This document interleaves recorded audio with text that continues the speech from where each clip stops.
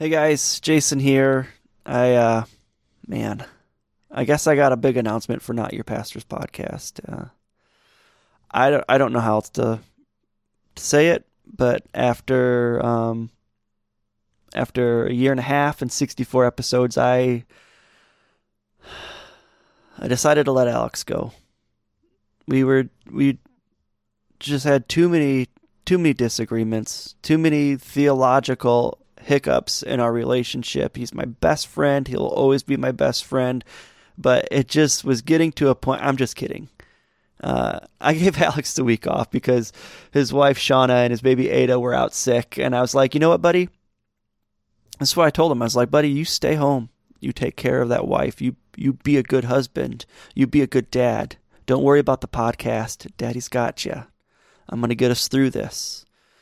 And I decided to do a rerun. I have decided to play an interview that we did last year. Holy crap. Over a year ago with our great friends Ernesto and Tony from the Red Rum Theater, another podcast here in Flint, Michigan. That's right. We're in Flint, Michigan. And I have to say that, and the reason I decided to replay this interview is because of Netflix releasing the documentary Flint Town.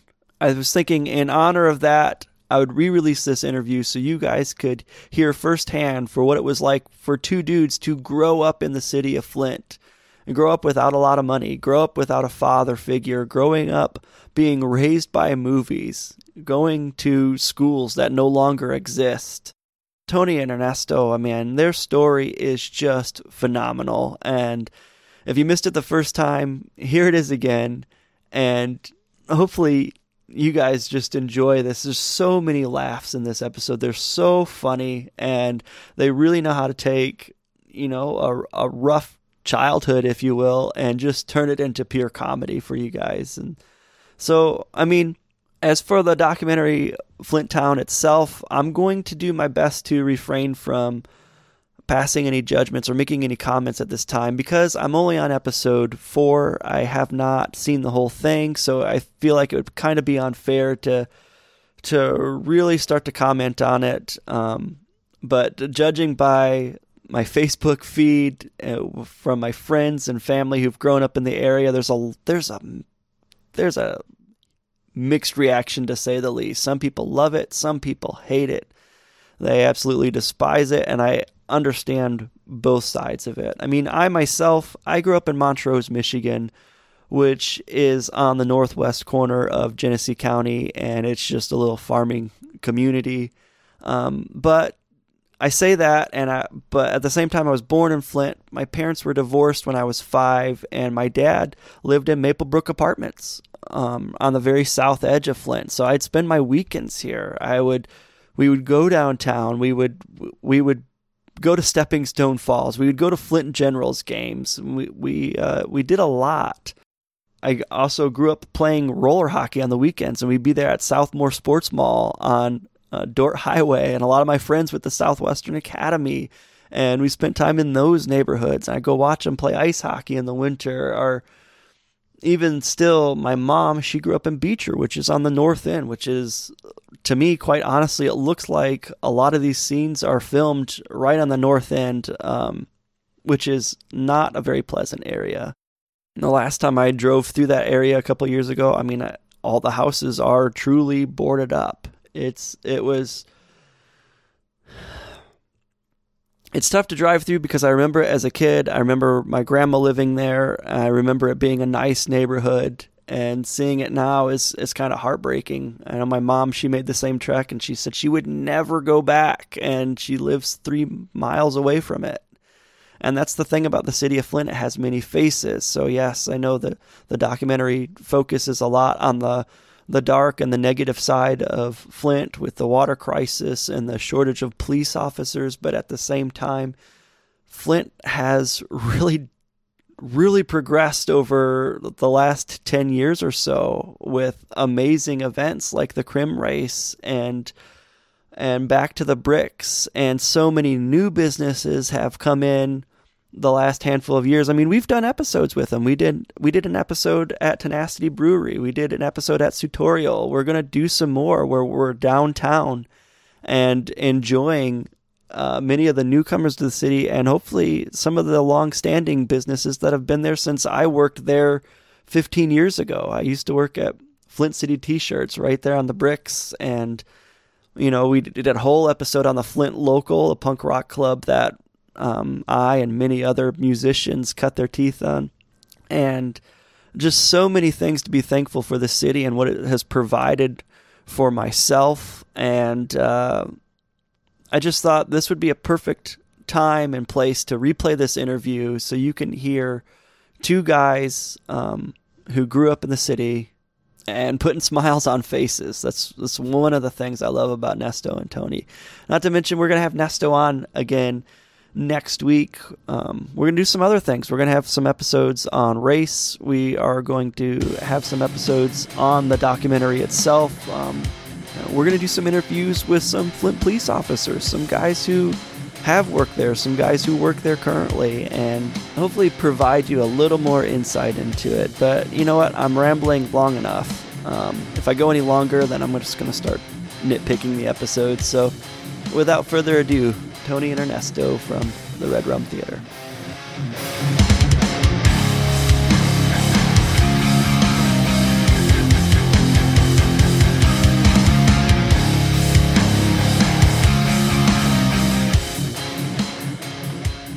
I'm just so thankful and just excited about having two of the most rowdy guys in my house that I've ever had in my basement right now to record a podcast.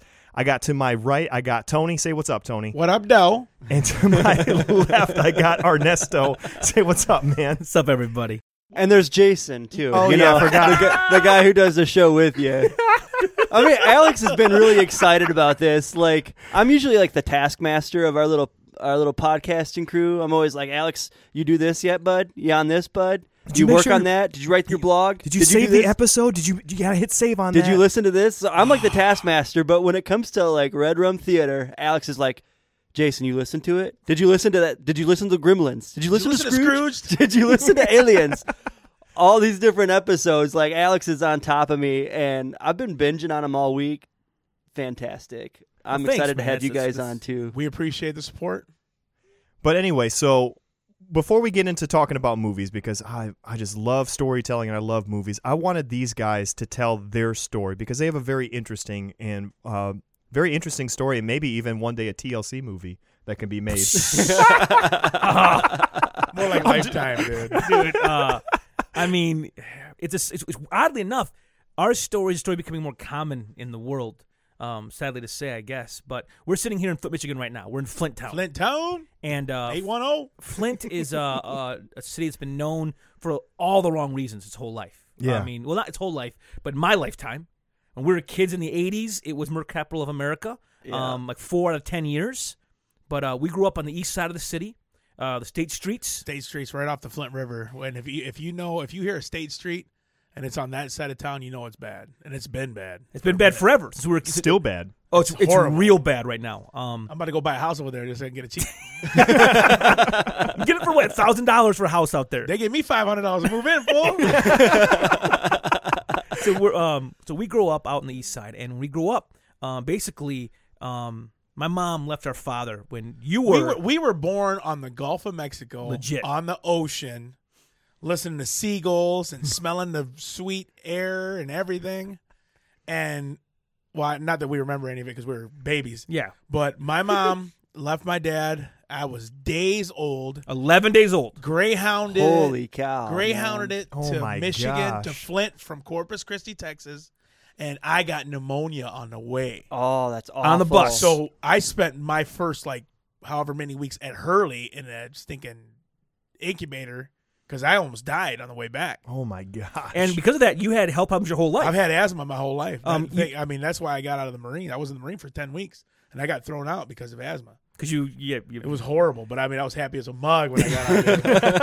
I get in trouble all the time for laughing at them fools. But 10 days in. Dude, 10 weeks. 10 weeks, Oh, son. 10 He weeks. almost was a Marine. Like, If I would have went to the Army, I would have been like, dang, I'm going to 9/11, dude. Oh. but so my mom moved to Flint because we have family up here because of the auto industry. Everybody moved here before we were born because of all the car plants and all the work that was here, and it was back when it was happening. And then we move here because when a Mexican pays off a house, they ain't going nowhere. Ever. So, I mean, it was like we moved here and then we moved into the nasty because it was a single mom with 2 boys. She had to do it by herself. And so our life is a story of, I mean, we'd go to school and we'd fight our way. We had no peoples. Thank God, though, we were in the same school. Yeah, we were me so and you. young. But we had no cousins with us. We were on our own. We didn't have a crew. And what happened in our life is our mom's been married 4 times. So she'd marry a guy. We'd leave the city for a season. Maybe, usually about 2 years usually, right? Yeah. We'd on leave, average. then that would go bad, and she'd come back to Flint. And so We come back to mama. we always get to grandma, yeah. And we always, I mean, we moved all the time. We never stayed in the same school district for more than 2 years at a time. We moved so many times elementary years that we can't even keep track of all the I schools. try to do my timeline of my life, and I can't do it. Well, thank God we had each other, though, because we never could make, like, best friends because Right. we always had to.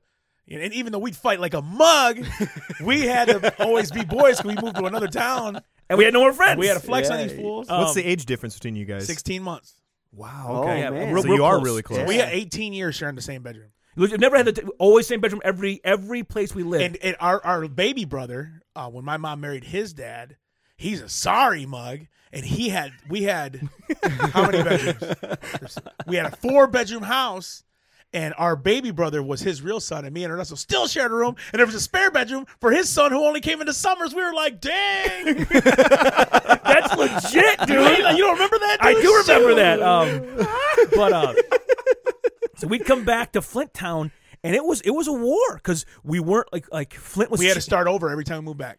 different school, different area. We lived in like every trailer park in the city. We'd always leave in the middle of the night. I never understood why as a kid. Now as an adult, I know. Oh, we didn't pay our rent. She had to roll before the power went off, dude. It was wintertime, fool. Wintertime in the city's tough, dude. You'd be like fudgesicles in there, dude. So we're in Flint Town, and what's crazy, even though we're in Flint Town for the first part of our life, we're soft, dude. We were mama's boys. Oh, man, I used to call mom up to the school because I get that beat down. And as soon as I seen her walk in, dude, it was Niagara Falls, Frankie Angel. Like, dang, mom's here. We were, because we were mama's boys, so literally we had no male figure in our life. It was very much. Every time a male figure was there, we were deathly scared of him. See, it was funny. I always wanted so badly for the guy to be my dad. Like I was kind of pathetic about it. Like I'd ask my mom not to leave guys, even if the guy might have been a terrible man. I'd be like, Mom, don't leave him. I want to have a dad. Don't leave him. I love that beer breath. It's all coming out. But like, there's guys that were around that weren't husbands but were boyfriends. The best one was Chano, dude. He was a drunk, but he played Nintendo with us, man. He was so cool. He played with us. He was the only cool dude. I was Man. in Texas. Chano. As a grown man, I'm in Texas, dude. I'm like 20 years old. I go to Christmas with my grandma. Well, here's the thing, though. Chano was my Aunt Arlene, her, I don't want to say husband. They never got married, but they're together. They're together like 40 years now. My Uncle Jesse's brother was Chano. That's Jesse's brother? That's why Arlene was messing with you like that. No, it's Yeah, not. because Chano was down the street. We didn't even know. No, okay, so Chano comes over to this party I'm at. He comes in. He's already blasted. It's Christmas Eve. He comes over. He's blasted out of his mind. And he comes and sees me with his arm around me. He goes, everybody, I could have been this boy's dad. And he's talking all his tricks. I'm like, who are you? Dude, too bad it wasn't as bad as when Thea Arlene looked at me and goes, hey, your stepdaddy's here. And I was like, who? And I see this drunk mug, and I'm like, dang, dude. That's brutal, dude. I'm like, what you drinking? I'm underage, fool. But Hook me up, Chano. so we grew up in Flint our whole lives, and we're soft. School's a nightmare for us. We go to school, just eating alive. I literally ran into a guy just the other day who knew me from Whittier, which is the middle school here. What? He's like, you used to go to school here. I'm like, yeah, I did. He goes, you were a thinner dude. I'm like, I was a thinner dude. He goes, but you were here. I'm like, You were like, yeah, that's back in the food stamp days, fool. You're so stupid. But You can afford all that good meat, son. but Spam keeps you slam, fool. he goes. I grew up on Spam. Oh, look at you. You're skinny as a bug next to us, dude. Yeah, I bet you and Alex never felt so good. But he literally said to me, he goes, you used to always come and just sit in the back and hide your head, didn't you? I'm like, dang, man. I'm like, that's true, but don't bring that crap up, dude. Hey, why don't you talk louder in front of my wife, fool? But that's so we grow up and no male influence, no one's taking us under our wing to teach us anything. Like one of our stepdads, literally, he spent his years in our life just tormenting us. Like He was so bad that he took me and Ernesto to a cemetery one night, late night, and he had us get out. of his truck And then he took off and left us there. and left us in my the middle of the cemetery. goodness. And we're like holding each other's hands. We're like, "Ah." And we're in the All we see is it was like Pee-wee's Big Adventure when the prisoner dude took off and left Pee-wee in the desert. We just watched them taillights go, dude. We're like, oh, they're gone, dude. Oh, He'd call us. And Why? Because he was sick, dude. He just like mess with. He would literally. I was like, thanks, Mom.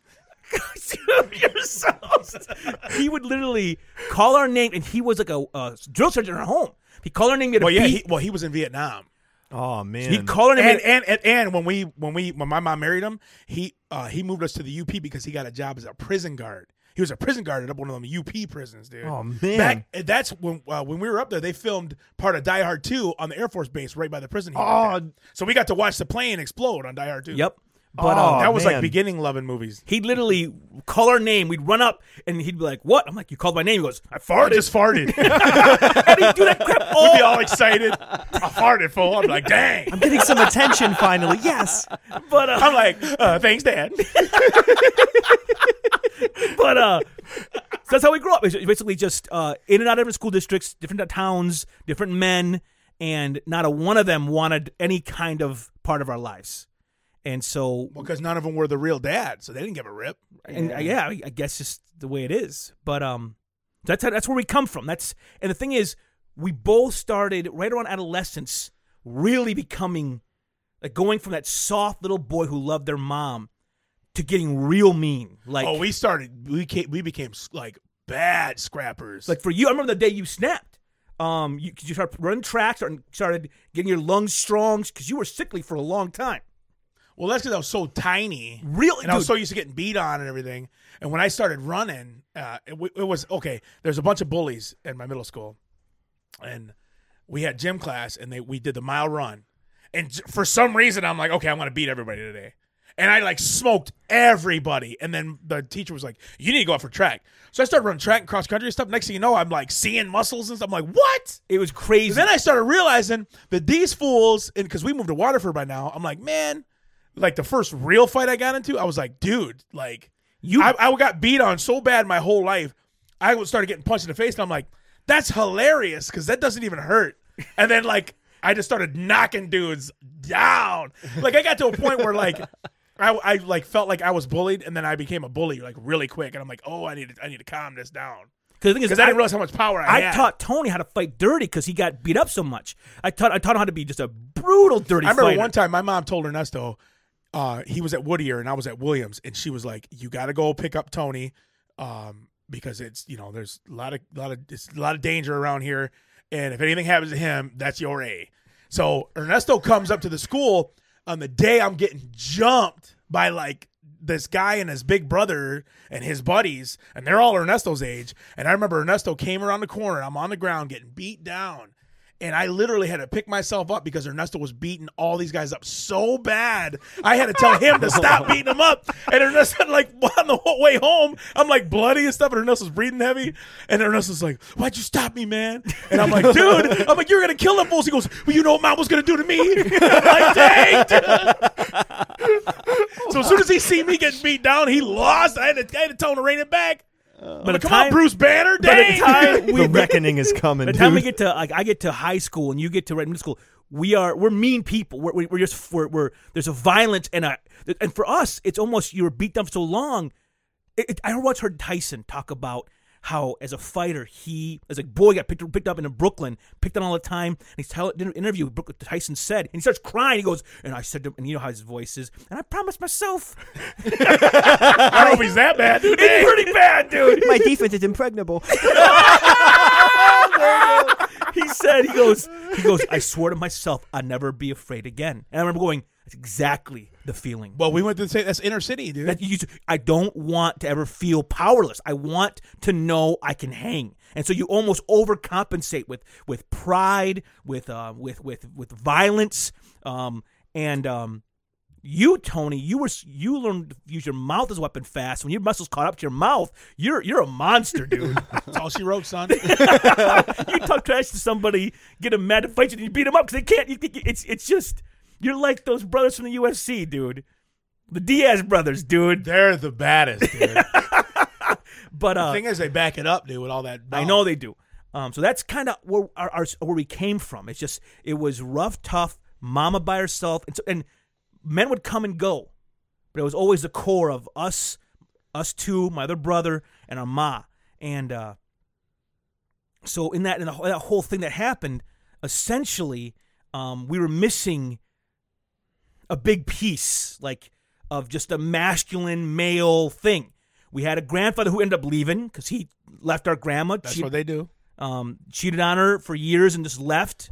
And so every male we had kind of was gone. So we turned to movies. Like, it's the weirdest thing in the world that for us, movies became a language. It was like the only time, because we were wild, boy. I felt bad for my mom. Me and you were so wild. But when a good movie would come on, they're like, there's no talking. We were like so into the movie. Yeah, and we like man. study these movies.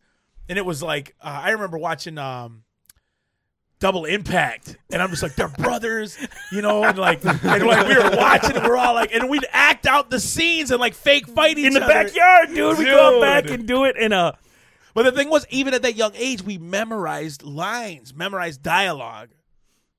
and that became a language for us to speak. We speak in movie lingo, and that also gave us a code. We could say things to each other in a movie context, and we would know what's happening. No one else around us would. Like even to this day, like if somebody like earlier, you said Taskmaster. First thing that popped in my head was Bassmaster, Ghostbusters 2. And he's like, I only know 2 shows. He was talking about Bankman's show and Bassmaster. And he's like, Bassmaster. I know Bassmaster. So I was like lost, and you guys were talking about Taskmaster. But so we turned to film, and film becomes it becomes our podcast. Our slogan is we watch movies, we love movies, we were raised by movies, and it sounds weird, but for us, it's really true. Like Tony, we learned to shave watching movies. Lethal Weapon 3. The scene Oh, when Danny man. Glover, he had killed his son's friend who was a gangbanger, and they're getting ready for the funeral, and the son's in front of the mirror, and he's trying to shave, and Danny Glover comes in and he starts teaching him how you got to go against the grain. And he's like showing him how to do it, and I was just like taking notes against the grain. Dang, dude. I just let those hairs grow, man. I can tell. Fool. But Okay, when you're Mexican, all you grow is the mustache, dude. When you're that young, dude. I had a full-blown mustache at 12 years old. All I did was clip them off my lips, so when I went swimming, they weren't in my mouth. That's right, dude. That's right. But so I became a fan of story. Like man, it was just.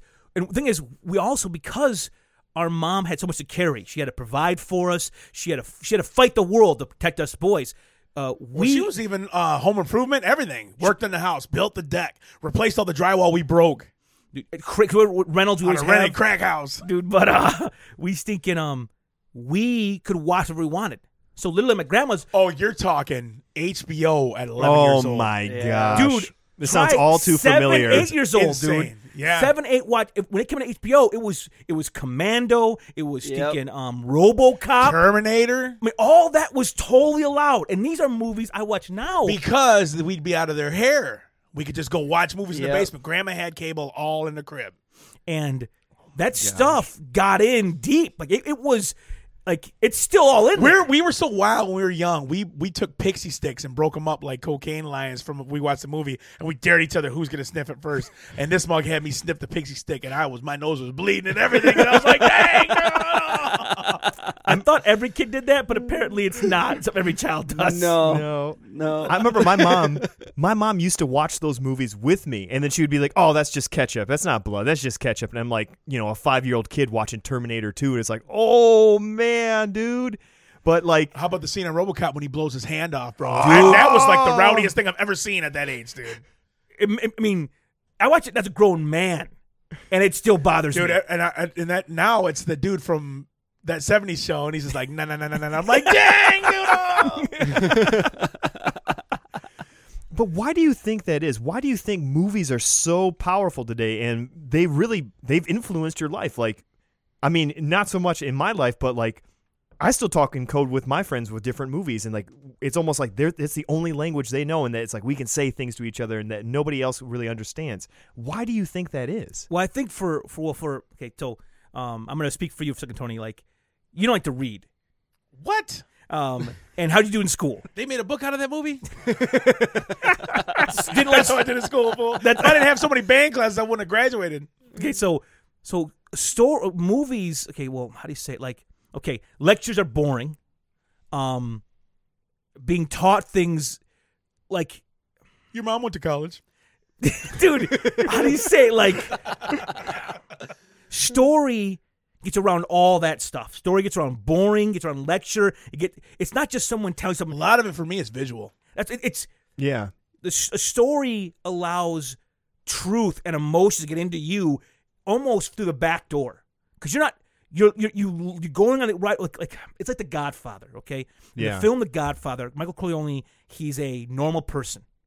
By the end, when He's a military man. and he Comes home to the family. He's a citizen. He's World War II hero. You watch it and you are him. You're like, this family's weird. You follow him. Yeah, you're with him And you the whole walk time. him in his journey. And by the time the movie ends, You want to be a gangster, dude. when he closes the door on his wife and shuts her out and lies to her face, you're like, you got to do it. And that's crazy that it can bring you But there. the thing is, though, when you grew up like we did, nobody taught us any better. We learned things from And that movies, moves, and I'm they were like, bad. okay, that's the way it goes. And I it was almost subconsciously. I didn't say, Just like Jesus said to his mom, "Woman, what's that got to do with me?" but And you're like, I guess alcohol follows, dude. Shoot. But so it wasn't like we thought about it or talked. We didn't realize this much later that this was getting in. That it was becoming our language. And the thing about art is going. It's going to move you. It's going to push you. It's going to have influence over your thoughts. And we just let it in because it was entertaining. It was well made. It made us laugh or made us scared or it produced an emotion. Well, yeah, it's all about the emotion that it inflicts on you, and you're like, you almost feel like these movies are real life, like something and that's for consistent. us, we go into those stories. We're in so like we're Good or as- bad? Maybe as an escape. Like, It is big time. yeah. whether and like action because you're living in Flint, you're living in the ghetto, you're poor, You're on welfare, but the thing is, you're growing up with all your friends in the same state, and everyone's ghetto. Everyone's going through the same hardships. if their dad's there, the dad's beating them every day. Like everyone's life sucks. And movies, sometimes the world in the movie, it's adventurous. There's chance for heroism. There's chance for standing up against, overcoming obstacles. And as an inner city kid, you can't overcome nothing. You go to school, and if you make it back alive, that's a great day. That's a great day. School sucks. The neighborhood sucks. Home sucks if there's a guy living there. In a movie, it doesn't suck there. And so story becomes a way to experience the world that's not broken. Even if you're going through craziness at school, or you thinking about this awesome movie you just watched. So your brain takes you away from how horrible it is right now, thinking about this sweet movie I just watched the other day, and then you're like on the playground, but you find yourself by yourself going through these scenes. And then with me and you, we'd go through the scenes together, fighting each other, playing out the scenes that we just seen in this movie. And that was like, and it was like our escape was the adventure from the movie we just watched. Dude, So we couldn't wait to watch another one. I literally walk to and from school, and there's a sound like in my mind. I'm living in a movie, and there's a soundtrack playing for the scene I'm in. And that's how we fell in love with music, was from the movies. Exactly true. Music became the soundtrack to our life in a real way. Just the Mortal Kombat soundtrack just playing remember- over and over. I still remember being on the playground in like second grade and like playing soccer and getting on a breakaway and the Indiana Jones theme song, man. I Yeah. got Mine, it. dude. It's going. But Everything was a proton blaster Yep. from Ghostbusters. Anything that resembled a gun, just a proton blaster, dude. Don't cross the streams, dude. Don't cross the stream. streams. I tell that to my boys when they're going pee at the same time. What? Don't cross the stream. Total plutonic reversal. Don't do it. well, it's a different world now too, because back in the 80s and 90s when we're watching movies, there weren't as many movies. Like nowadays, things are so easier to Yeah. make film. So you have like can't keep up with movies anymore. There's too many coming out. Yeah. I can't watch the Academy. Which is job security for this podcast we do. But because there Dude, was, because since I got Netflix, I've watched every Danny Trejo movie there is, dude. I'm like, dang, I didn't know that they had a sequel to this movie, dude. But Steakin, back in the 80s and 90s, it was crazy. If you're our age, if you're 36 years old, if you're born in 1980, if you're basically a Gen Xer or early millennial, a lot of us watch the same things. Yep. Single ladies, by the way, I'm 35. I'm not quite as old as my brother over there. And he's single. Man, it just happened Tuesday. Why I got to bring that up, dude? Oh, man. But so I don't know how to say. It's just story is a powerful thing. I think that's one of the reasons, like, Jesus goes to story. Jesus, if you read the Bible and you read the Gospels are the hardest to preach to for preachers. Because, like, you go read the epistles, they're information. You read James, do this and don't do that and don't be stupid. You preach that. You tell people stupid, call it a day. Jesus just tells these stories all the time and often doesn't tell you the point of them. He leaves them open. And Sermon on the Mount is probably the most important part of Scripture in my mind. It's everything's right there, but most people I know have no idea what he's talking about because it's all just story and imagery and moving through these metaphors. And he just walks walks through it. And I love that about him because that story, he's not speaking to philosophers, he's not speaking to academics, he's speaking to the people. Right. And the people, what do they know? They know farming. They know shepherding. They know Fishing. They know exactly. And so he talks to them in their world. That's why I have guys, I know preachers that say, you got to be an expository preacher, and you only go verse by verse to the scriptures, and you got to break down the Greek and Hebrew and say what it means. I'm like, dude, our master didn't teach that way. Why are you telling me to do this thing that he didn't do?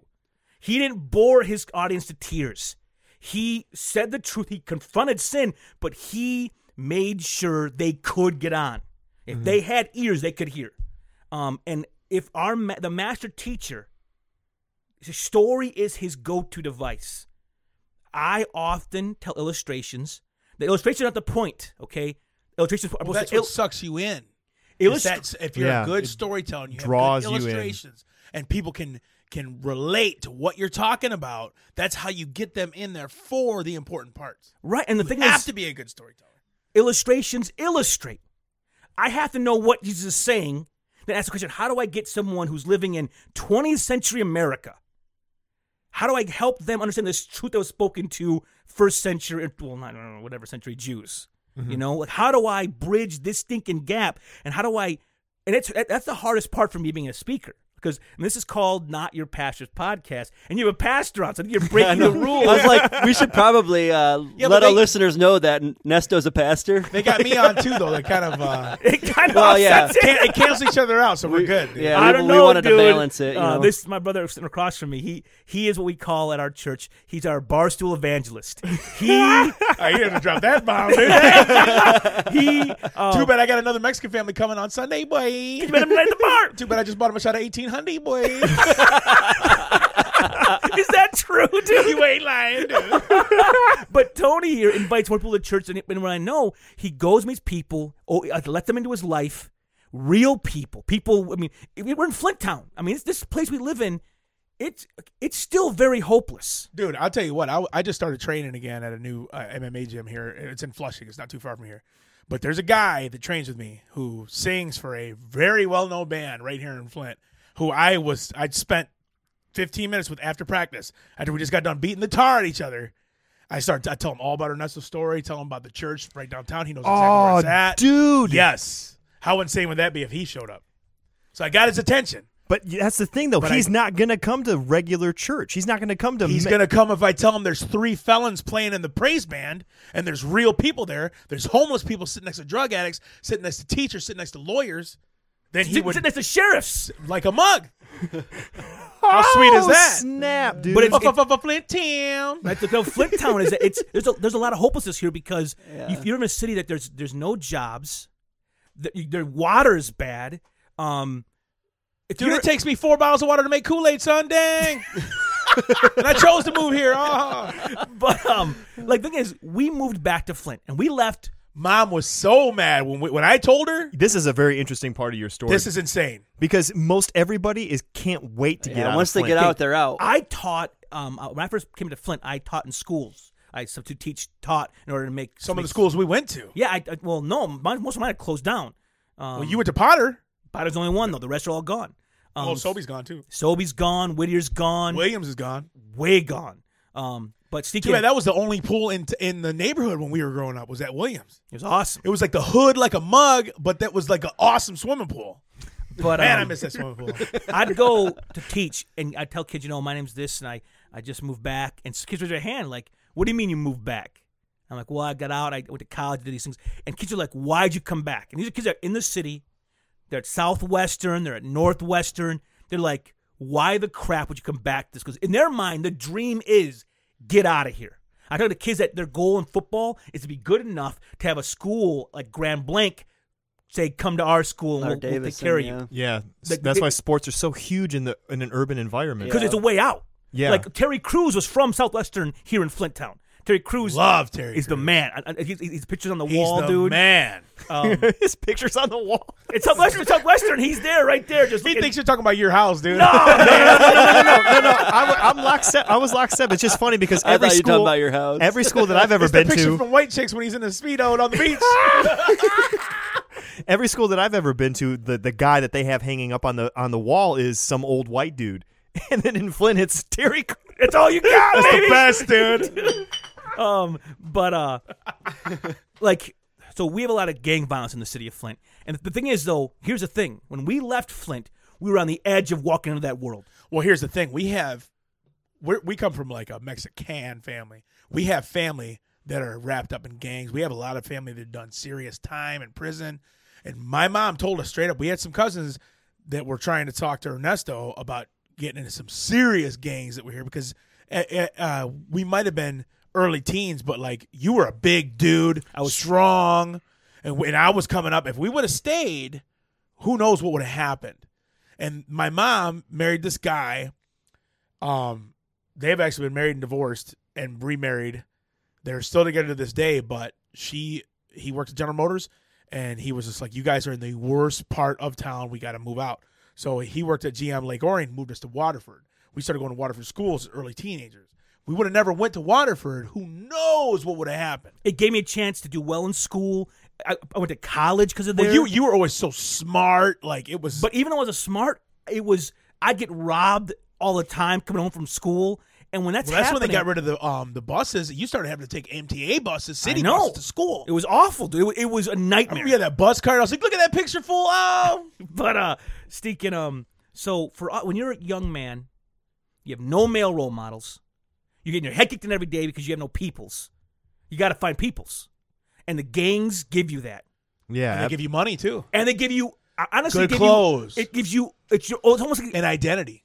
It's hope, dude. Yeah. It's your own. It's so kids go to hope, and the thing is, you got to be the toughest, the meanest. You got to be the rowdiest. No one can front on you because you'll lose your reputation. And so these young kids are killing each other here in the city. I mean, I asked a lady. I was at a restaurant, and those Mexican girls were serving on me. I'm like, where'd all Mexicans go? When I was a kid, there were Mexicans everywhere. She goes, they're dead, they're in jail, and the mom's left, dude. I was like, dang, man. That's rough. Oh man. Now Flint's black-white. Like, there's very few Latinos left in this city. There was tons when we were here. There was a bunch of restaurants all over the place, dude. But Steakin, when there's no hope, when there's no jobs, your schools are like, I'm not trying. Like, if you're a teacher and you teach, then that's great for you. Here in the inner city school districts, man, they are underfunded. The teacher-student ratio is out of control. The teachers have no backup. Most of the kids in Flint schools are only in Flint schools because they can't go somewhere else. Every other kid left Flint. They go to Grand Blanc School District. They go to Davison. If they got a grandma or a ma who'll get them out of here, they'll get out of here. The only kids left in the Flint School District, the kids have no ride out of the city. Yeah, they're the lowest test scores in the United States. right here. ACT, You ain't gonna see SAT, no the blue lowest. ribbon schools here. No. There's no hope. Your schools are broken. Your neighborhoods are broken. You can't go get it. Like when I was in Waterford, I was 14. We got a job doing dishes at a little restaurant.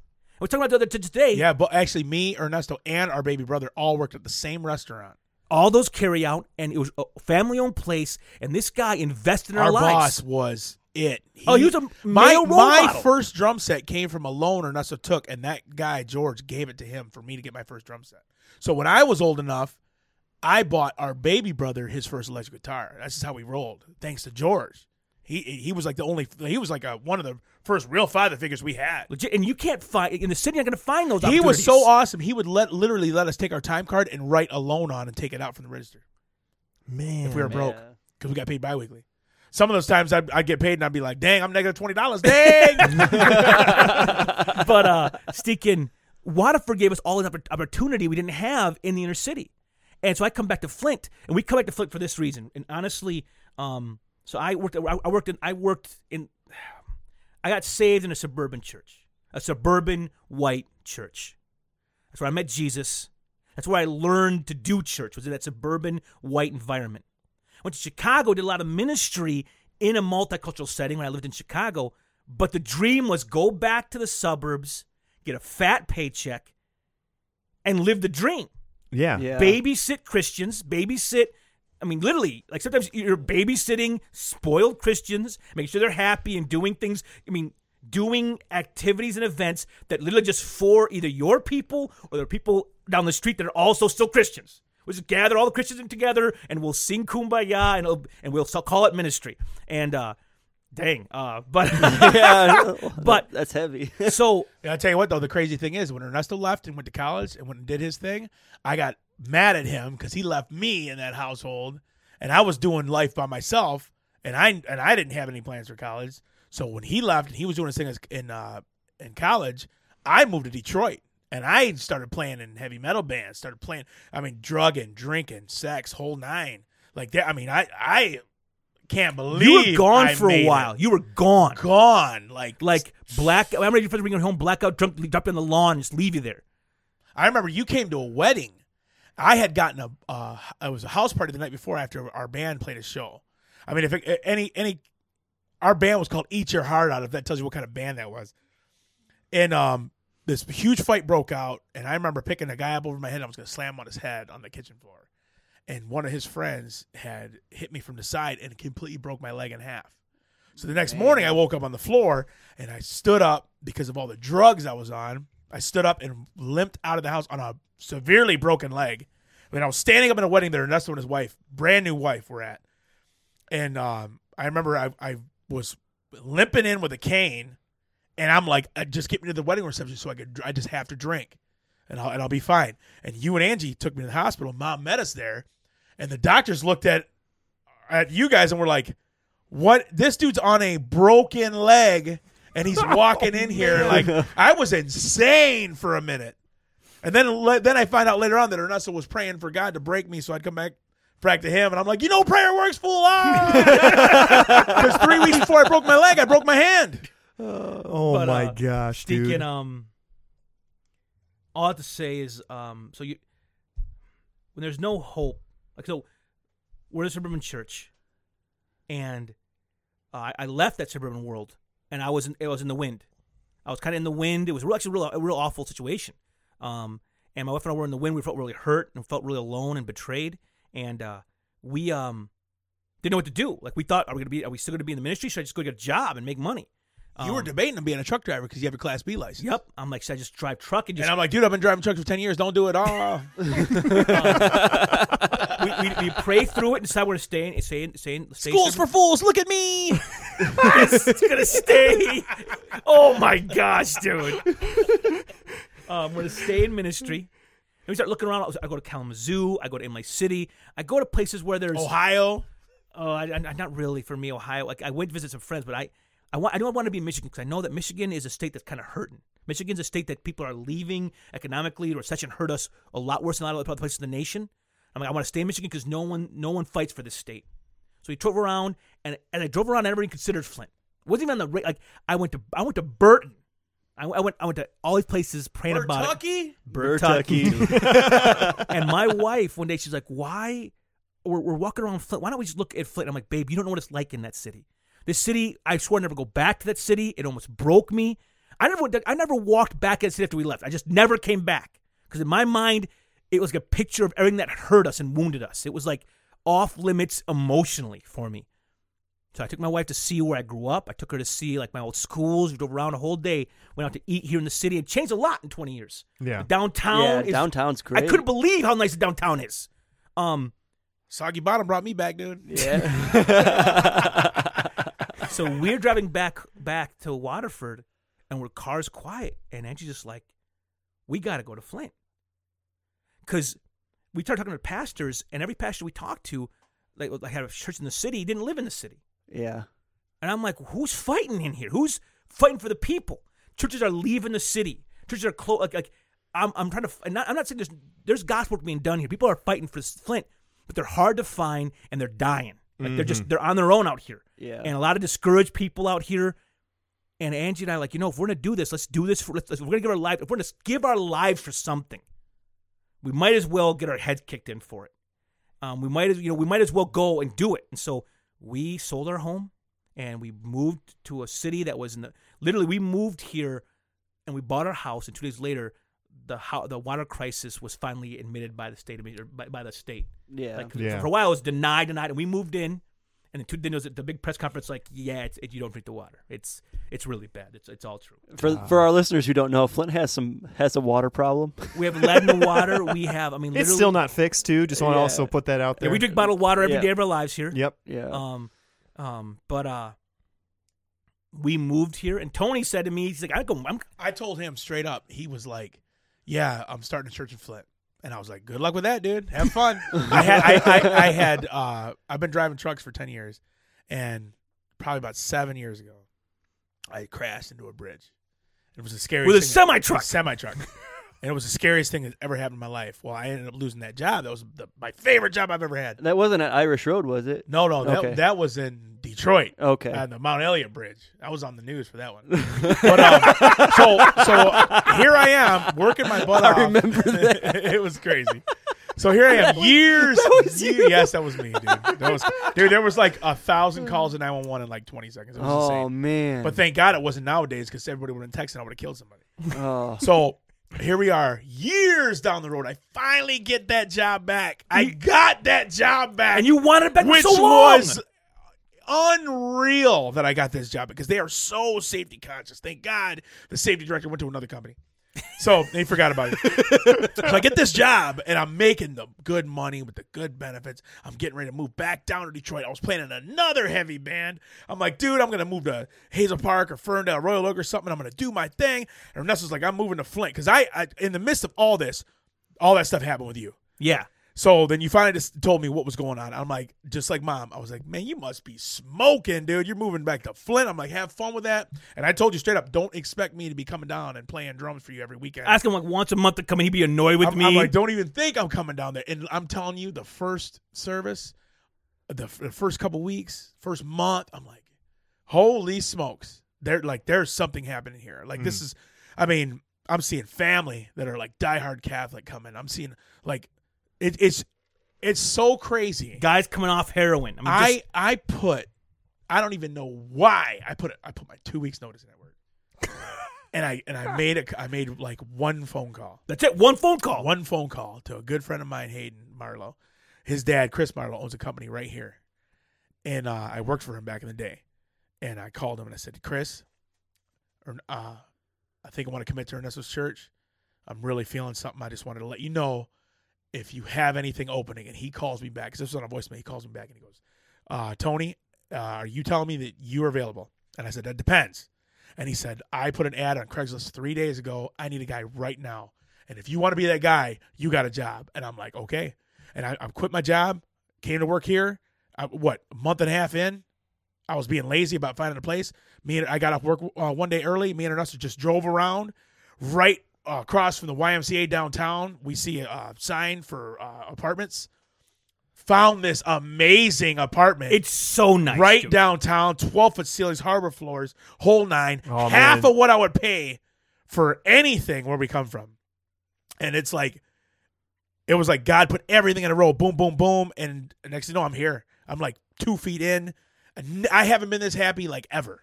It's insane. And I took a big pay cut to come here. And like, but I'm way happier. Instead of being a number at a job, a truck number, I'm like a person. Love my work family. I mean, and they love you too, just dude. the way things lined up is just unreal. That's kind of what's blowing my mind about hearing you guys' story, because it sounds like awful, but you guys are like laughing about it, like cutting jokes, like busting up. Well, here's the thing And about we're like, in Flint. okay, It's a miserable place, but Can't you guys. drink the water, drinking the Kool-Aid with 4 bottles of water. Yeah. Can't even make ramen noodles. Aha! There's almost no reason to be happy, but this is like the happiest room right now. Like, well, the thing is that We see how bad it can be, and we want to Dude, change that for everybody. that there we're are around. kids that's we're meeting, awesome. dude, and they're in what we were in.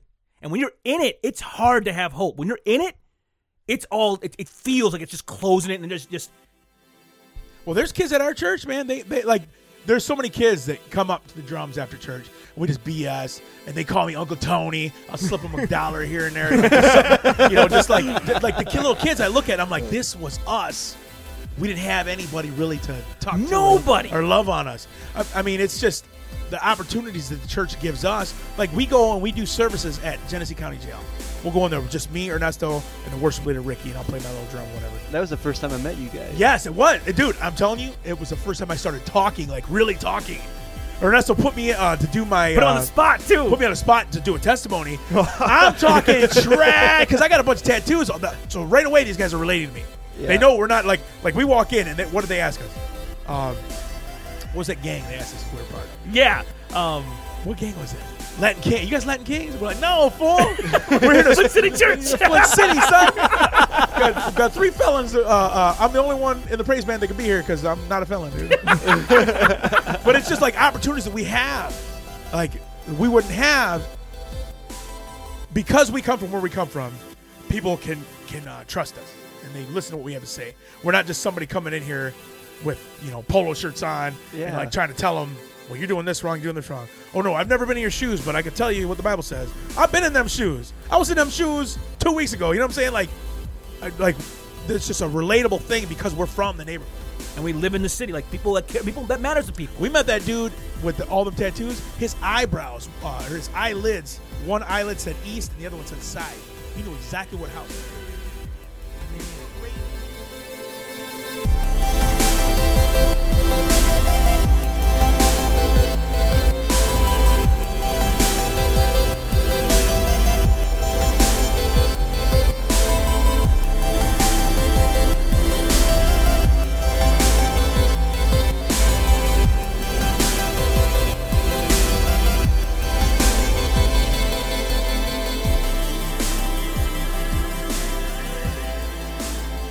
Man, I hope you guys enjoyed that interview as much as Alex and I did when we first recorded it over a year ago. Now, I have to say there is more to it. If you go to our podcast feed and you go to episode 19, you can hear the second half of that podcast where they break down what they do in their podcast.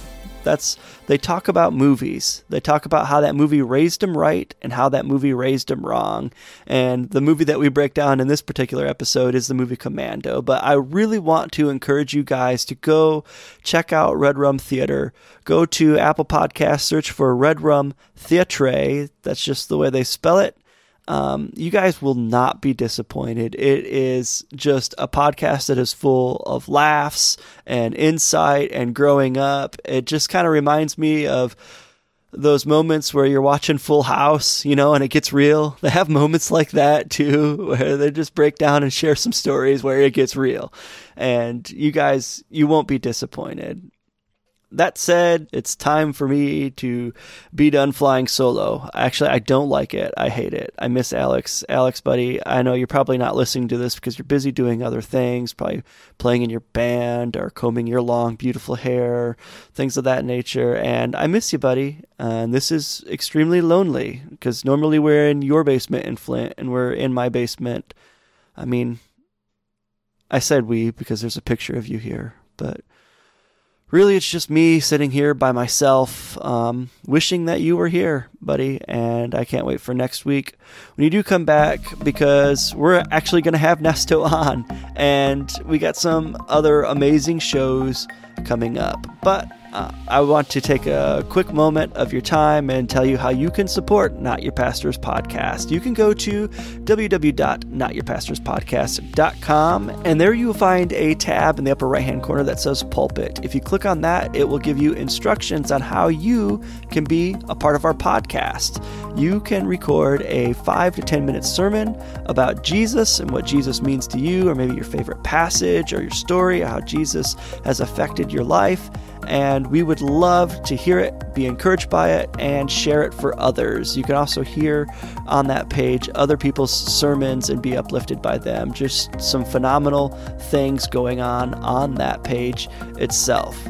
Other ways that you can support us, you can go to patreon.com/NYPP, and if you feel so inclined, you can support us financially. And there we have different breakdowns and different incentives for however much your heart desires to give to our podcast. And I just have to say, I mean, if you give to our podcast, your wildest dreams will come true, like blessings like you've never seen before. It's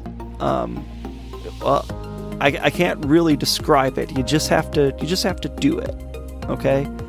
So Alex and I, this is a hobby for us. We would really love for this hobby to pay for itself and just continue to do it and have fun and reach out to people and make a small little footprint in this world of podcasting. Another way that you can support us is by going to Apple Podcast and leaving us a 5-star review. If you leave some words with that review, we will read them on the show. We really appreciate those reviews. They help us get into the ears of more listeners. And one final way that you can interact with us, go to Facebook, Twitter, and Instagram, search for Not Your Pastor's Podcast, and reach out to us. We'd love to hear from you. We'd love to hear your thoughts on this show. We'd love to hear your thoughts on the documentary Flint Town. If there's anything that you think Alex and I should talk about in upcoming episodes, we would be glad to listen to your suggestions and to make an attempt as two guys who failed at trying to make it as pastors. That's kind of what we do here. So a few reminders before I go. Go to your favorite podcasting app, search for Red Rum Theater, listen to them. It's worth your time. If you're in the Flint area, go to Flint City Church. And finally, if you're having a rough week, which we hope that you're not, just one last reminder, always keep your stick on the ice. Thank you so much for listening. Good day.